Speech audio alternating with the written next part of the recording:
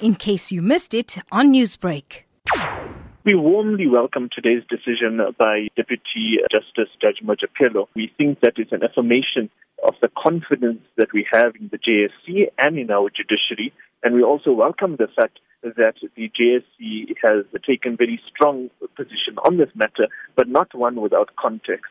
They have provided a 67-page judgment on this issue, which provides its rationale as to why asked the Chief Justice to not only apologize, but also to retract his statement within 10 days. His pro-Israel comments made at a pro-Israel rally a few months ago. Explain what was wrong with Judge Mogoeng's pro-Israel comments. His participation in the pro-Israeli event and his comments in support of Israel were going in violation and contravention of the Judicial Services Commission Code of Conduct. And this is the case that our lawyers, our brilliant lawyers, they were lawyers, advocates Ben Wings, advocate Sheldon Magardi, attorney Yasin Bam, had made for us in our complaint to the JSC. But in all fairness, is the judge not allowed his opinion? Everybody is allowed their opinion, but like a doctor, for example, signs a contract where he doesn't or she doesn't divulge personal information. Likewise, the judges and the justices of our courts in South Africa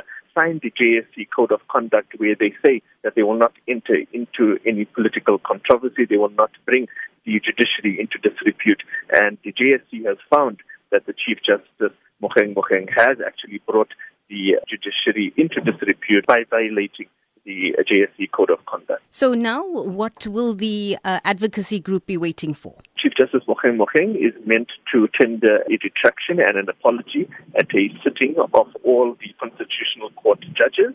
And in addition, he is meant to issue a press statement using the Constitutional Court's media release system, both retracting his pro-Israel comments and apologizing for them.